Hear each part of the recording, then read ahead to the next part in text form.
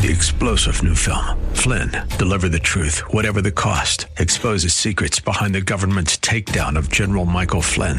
Flynn knew what the intel world had been up to. He ordered the first audit of the use of contractors. This set off alarm bells. He told the truth. He was the most dangerous person for Donald Trump to hire. They had to get rid of Flynn. Flynn, deliver the truth, whatever the cost. Available now. Watch it today. Go to salemnow.com. salemnow.com. What are some signs of a mature leader? And later we're joined by Matthew Martins. He's a lawyer and seminary graduate talking about reforming criminal justice. You're listening to The Common Good. Hey everybody, welcome back to The Common Good. My name is Aubrey Sampson, as always, joined by my co-host Brian Fromm. We are so glad that you are with us today. If you've missed any of today's show, be sure to go back, catch up on the podcast. We like to say our podcast is a little special and unique because it's a daily podcast. And so we don't want you to miss that. We also enjoy engaging with you on social media at Common Good Talk on Facebook.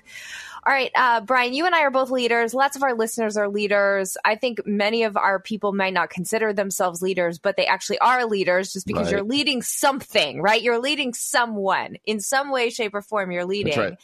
And, unfortunately, we've seen a lot of immature leaders in the news over the past several years, or even toxic leaders over the past few years. But, so for every 10 leaders you hear their toxic leadership story, there's still 50 leaders that are faithfully leading and more than that, for sure. 100, right? Yeah.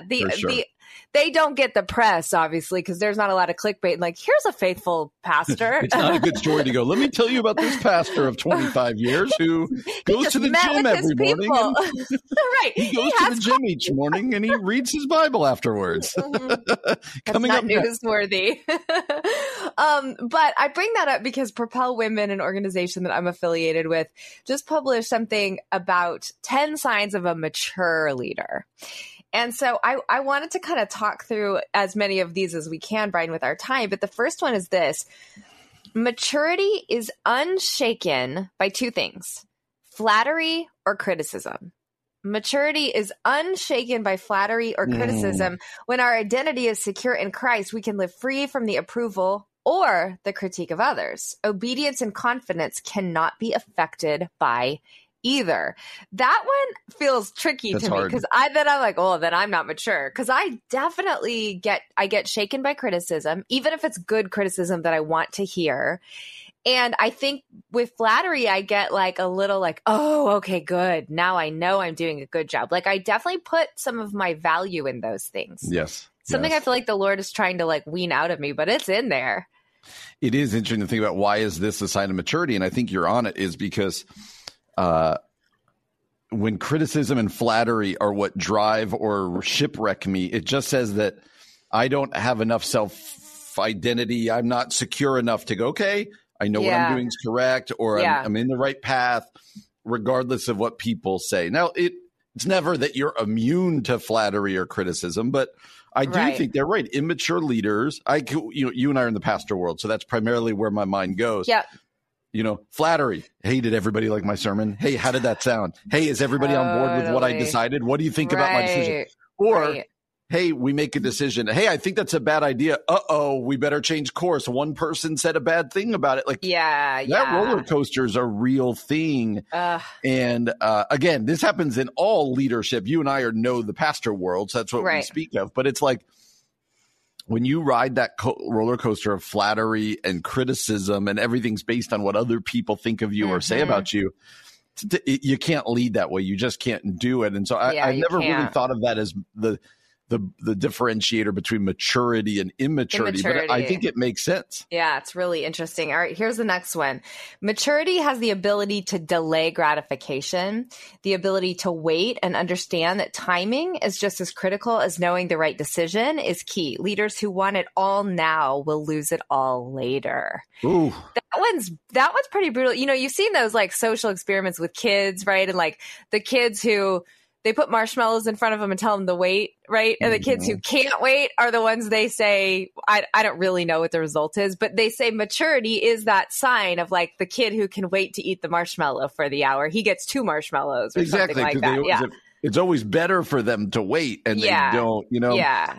I do think about that again, and in my life as a pastor, the number of times I'm like, I want to do this and I want it to be done within the next 4 days when it should be like a 6-month thought process. Totally, Brian. Totally. This kind of, why are we not changing now? And then the other part of that is like never being able to stick to something. I've had this many times, if I'm honest, in my own life. Like, hey, we're going in this direction. Oh, I just read this book about this. Let's go in this direction. So now we're doing this. Oh, I just went to this conference. Let's go in this direction. And it's a total whiplash. And I would like to think I've grown out of this. But when I was early on leading at our church, I had many people say to me, like, we can't handle how we don't finish things and how we go a different direction. And how things, and I was like, oh, I didn't recognize that. But it's a big deal. Like being steadfast. It is a big deal. Yeah. It's the old Eugene Peterson again, long obedience in the same direction. It's like, hey, we have a goal and we're heading towards it. And we understand there's going to be ups and downs and it's going to take a while, but we're just going to keep plugging along. Yeah. I know. I was part of a church plant years ago and they were like that, like the changing, the whiplash. And it was hard. You're like, wait, what do you do? Why are you doing a new thing now? What about this other thing we were focusing on? And I think for the people you're leading, that can feel very disorienting. Yeah. This one is related and maybe we'll end here, but maturity can keep commitments long term. The ability to maintain is just as valuable and mature as the ability to pioneer. Mature leaders are just as faithful to a project when it becomes tedious. This one's actually, like, for me, I think this is kind of a healing word because there's a lot of, especially in our world, Brian, there's a lot of pressure to, you need to start, you need to entrepreneur, you need to pioneer, you need to have a movement, you need to be the leader of something that's happening and growing and big. And you and I are both church leaders. So we are leading something, but it can almost feel like that's not enough. Like there needs to be this other thing that you're pioneering. And so to hear like, actually maturity is like, what if you just stay, and just lead well and are committed to the people you're committed to and God has like put in front of you. That to me is like a really good word that we don't hear enough. This makes me think that a lot of church planters, to be honest with you, lack maturity. Like there's a youthfulness, there's a all over the place. There's that, and it's probably why a lot of them don't make it. Yeah. It's probably why a lot don't make it. I think by the grace of God, we made it because I think I look at these and I go, wow, 13 years ago when we started our church, I was this too. And it's really something. So yeah, it is really something. Well, you can read more at Propel Women. They have more signs of maturity. Maybe we can continue talking about them a little bit later, but really good stuff for us to think through. Coming up next, we're joined by Matthew Martins. He's a lawyer and he has a recently published book called Reforming Criminal Justice. We're going to talk to him about what it means to be a Christian thinking through these topics. You're listening to The Common Good on AM 1160, Hope for Your Life. So we're going to do something kind of fun. We started a conversation about signs of mature leaders, and then we had an incredible conversation with a very mature leader about criminal justice. That's Matthew Martins. He's got a new book out called Reforming Criminal Justice, A Christian Proposal. We'd really encourage you to grab a copy and be sure to listen to that conversation if you missed it. But what I wanted to do is actually go back to this conversation about signs of mature leadership, because there's 10 of them that Propel Women is putting out there. Brian and I got to about 3, I think. Conversation was so good that I thought it was worth continuing to have. So if you missed it, we talked about how mature leaders are unshaken by flattery or criticism. Mature leaders have the ability to delay gratification. Mature leaders can keep their commitments long-term. And then here's number 4. Maturity has a spirit of humility. It's important to give credit to your colleagues, to share the wins, to give your opinion, but let others go first. It's thinking of others more and ourselves less. That feels like you had kind of made a joke before. It seems like a lot of church planters are maybe not mature leaders. This humility piece, I just don't know that you can be a pastor without humility, but I see a lot of pastors who aren't humble.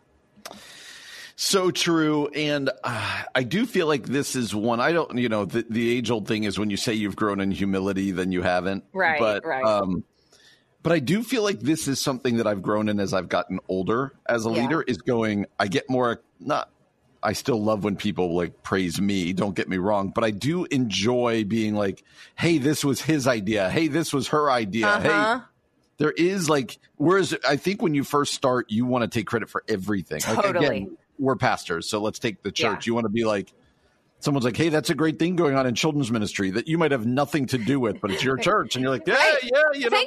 Thank you. I will take responsibility for that. Right.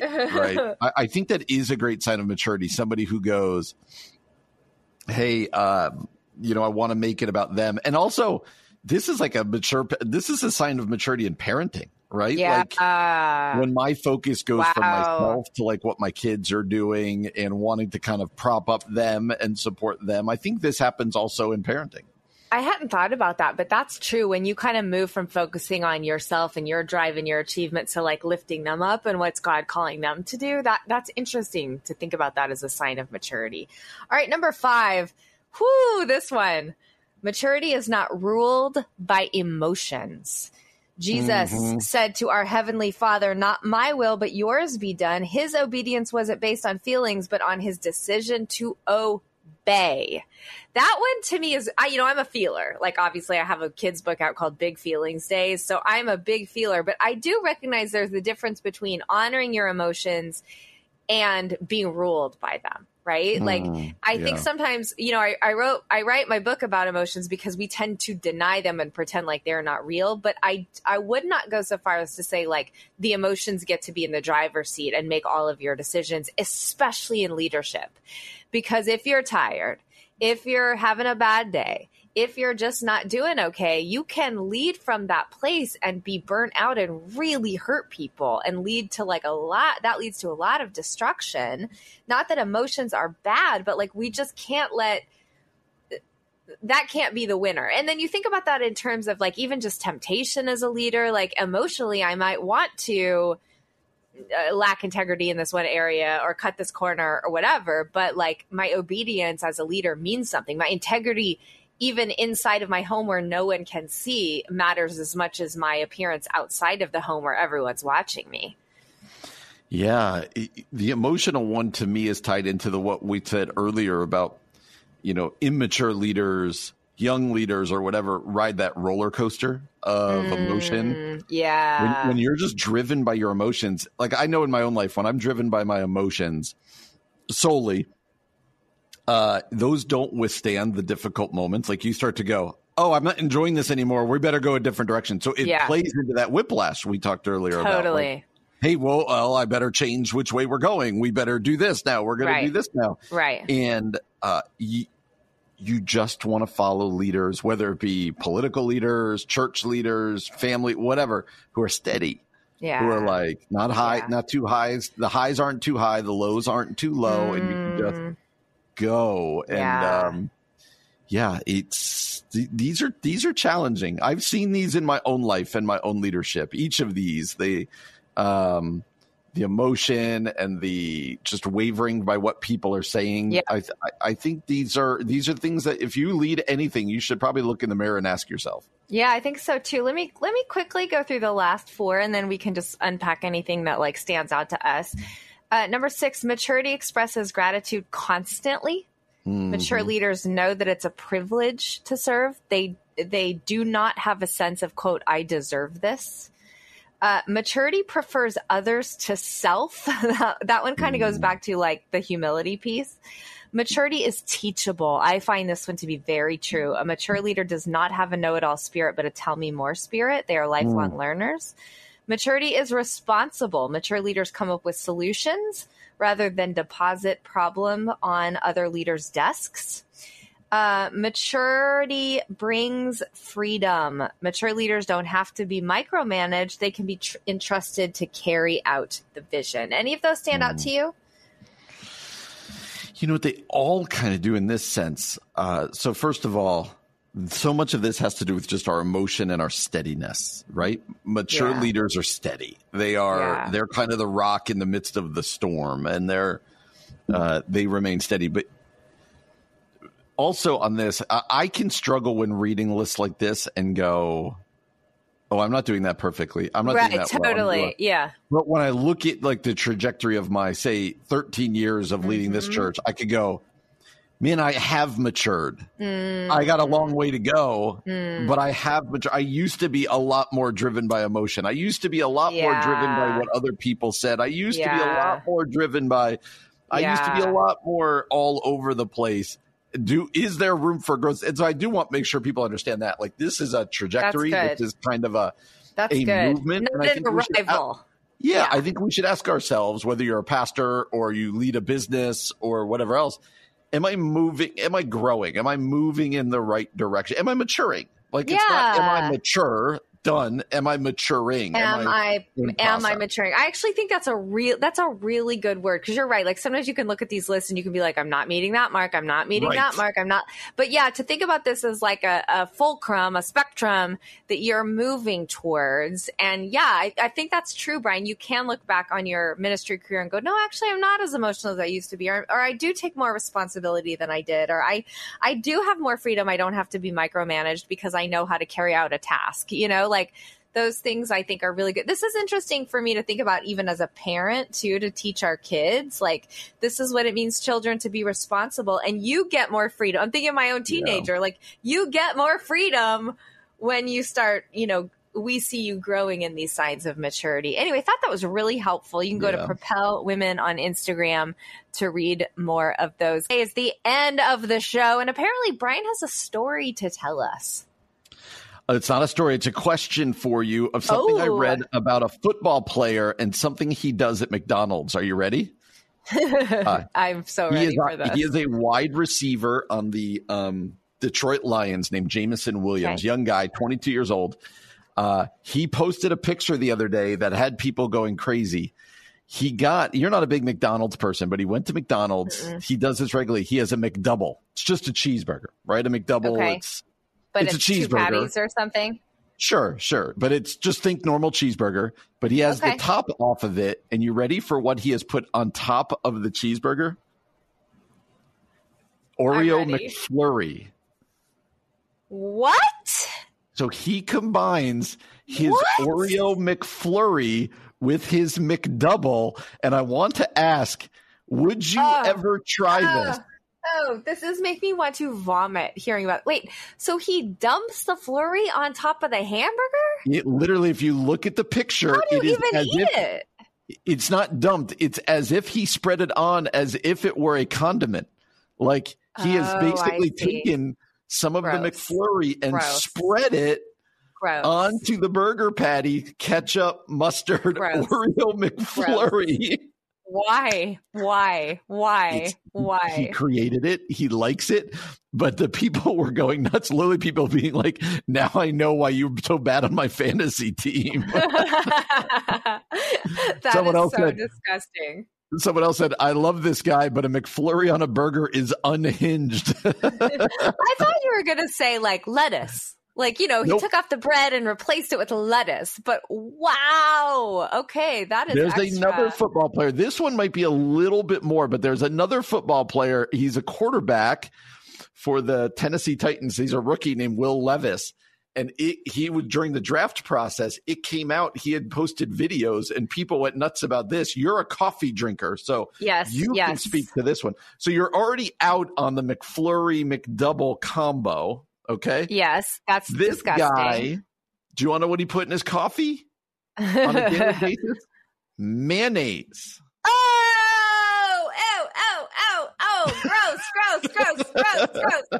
I've heard people use mayonnaise as like a butter substitute. So it's, they put it in the Portillo's cake, or they put it in whatever, potatoes. They put it in eggs, to make it fluffy or to make it.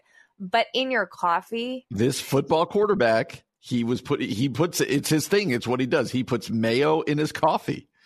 So my mom is one of those keto people who puts basically a stick of butter in her coffee, which I think is nasty, but at least there's some good flavor with that. Like, I can see the butter more than I can see mayonnaise. I just think mayonnaise is disgusting anyway, but wow. So the 2 football players, you're out on both of them. McDouble, McFlurry combo.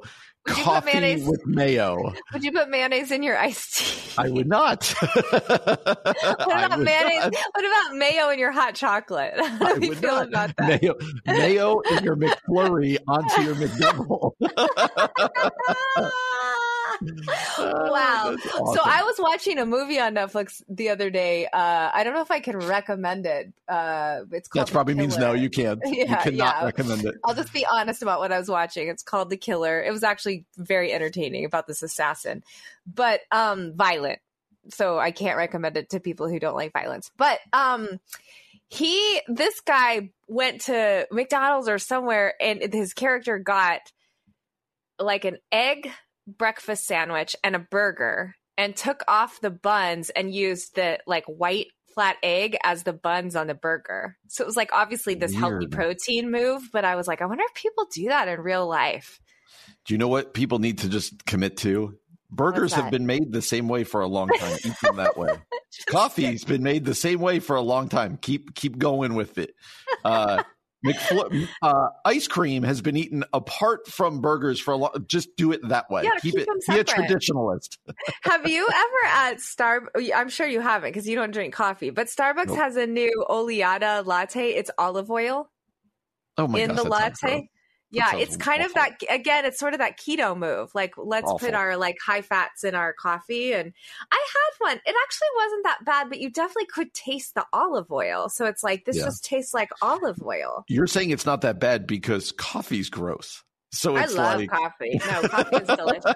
I will fight. This is a hill I will die on. No, actually, you know what? Coffee is gross. But what makes coffee good is all the sweeteners and stuff. All the flavors. You could add Oreo McFlurry to coffee. Ooh, that would be fantastic. No, that's what we need to tell that guy. That's the thing to do. Apart from the burger. We weren't going to keep talking about this, but are there any like weird food habits that you and your family have? When Kevin and I were first married, like Kevin's family is an intense ketchup family. Like ketchup on everything, ketchup at every meal. But like they went extreme. Like I remember so clearly making vegetable soup or stew for the first time, and my husband literally gets out ketchup and like squirts it all in the stew. I made spaghetti one time, and my husband gets out ketchup and puts it on the spaghetti. So some people put ketchup on like eggs, and you're kind of like, that's weird. You do that. Okay, yeah. I think that's gross, but some people do it. But the spaghetti and the soup, like that's too intense, right? That's funny. So I'm Norwegian, so I'm of that background. And Carrie jokingly, Elsa and Anna. Well, hello, wow. Carrie very early on went like this, basically like, I feel like the biggest tasting spice for the Norwegians is just salt. And so there's some truth to that. So I don't have a lot of weirdness growing up in terms of food, but you know what I do? What? I didn't eat. Like, I don't remember ever eating Mexican food at a Mexican restaurant or Chinese food at a Chinese restaurant until I went to college. Wait, for real? For real. And so...